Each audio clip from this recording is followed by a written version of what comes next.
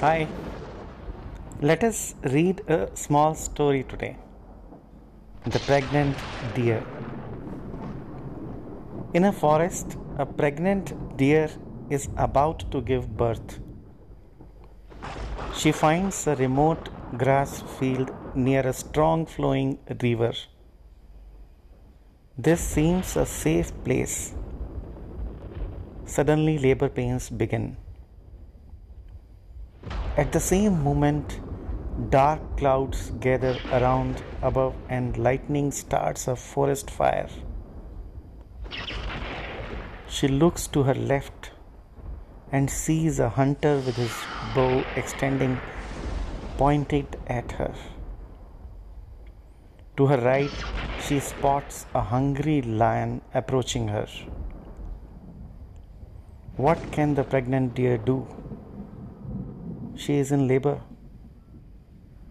What will happen?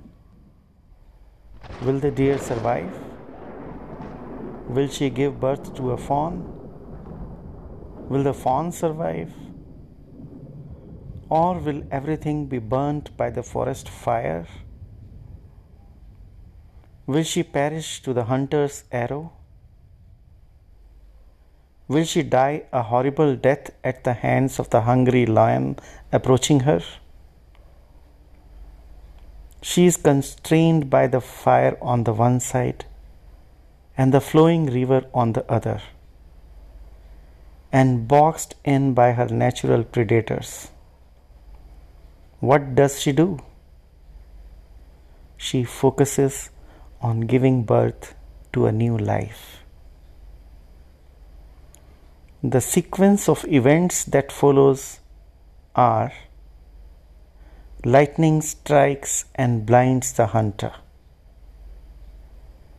He releases the arrow, which zips past the deer and strikes the hungry lion. It starts to rain heavily, and the forest fire is slowly doused by the rain. The deer gives birth to a healthy fawn. In our life too, there are moments of choice when we are confronted on all sides with negative thoughts and possibilities. Some thoughts are so powerful that they overcome us and overwhelm us. Maybe we can learn from the deer. The priority of the deer in that given moment was simply to give birth to a baby. The rest was not in her hands, and any action or reaction that changed her focus would have likely resulted in death or disaster. Ask yourself, where is your focus? Where is your faith and hope? In the midst of any storm, do keep it on God always. He will never ever disappoint you. Never.